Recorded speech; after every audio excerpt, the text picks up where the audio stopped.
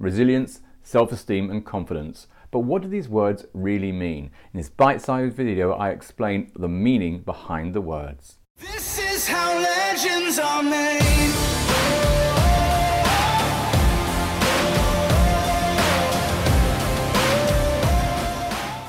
Hi there, and thanks for joining me on today's episode. I'm Ben Jackson, and as always, I'm finding ways to inform you, give advice and tips that can help you improve your life for the better. And today was only a bit of information giving, really. As you may know, I give a lot of talks at schools, and I talk about self-esteem and resilience and self-confidence. And for the first time before a talk, I actually took a moment out of curiosity to look at the meaning or the etymology of some of the words that I use, such as resilience and confidence. And it was fascinating how learning kind of the Latin derivative of those original words. And I wanted to share that with you because I think it's quite interesting how self-esteem and resilience can become a bit white noise, especially in the UK. They use quite a lot, but it sometimes can be a bit unclear what they mean or what they're referring to. So I'm going to offer these to you as a way to hopefully make them more useful for you. So, resilience.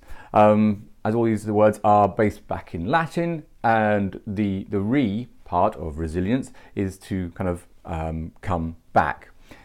Then the salience bit there comes from the Latin salire, to jump or to leap. So as it comes through the centuries and changes, the word is to bounce back. And I think that's a really fascinating distinction, because I think resilience we often find or think about as being like a shield, or we're impervious, we can bounce off problems, it doesn't touch us. But it's not about not being affected, it's about bouncing back.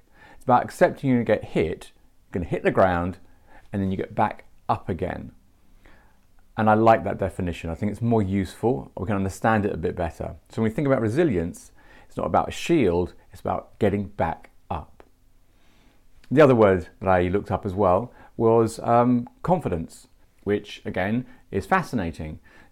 Con, or common from the Latin, is to be with, and the fidens bit comes from fidere, to trust. So it's to be full of trust. And if you apply the self-confidence, it's to be full of trust of ourselves. It's kind of that idea, it's kind of like under faith, we have faith in ourselves. And then the distinction difference is that it's not about somehow, bragging or blagging our way through a situation and being put off front on. It's about actually realizing that inside ourselves we trust. Inside ourselves we have faith. And that's what confidence is. It's not about being brash. It's about having faith inside. And lastly, the self-esteem. Well, the self is obvious. The esteem part, again, back from the Latin derivative from the original, is about estimation, to value, what price you put on something, to estimate, to esteem. So the idea is how much you value and worth you place on yourself. And those distinctions, which I find fascinating and hope you found useful as well, maybe just get more an understanding of how we can look at self-esteem, where we value ourselves, what's our worth. Confidence, it's actually to do with ourselves, to do the idea how much we trust ourselves. And then finally resilience is how we bounce back.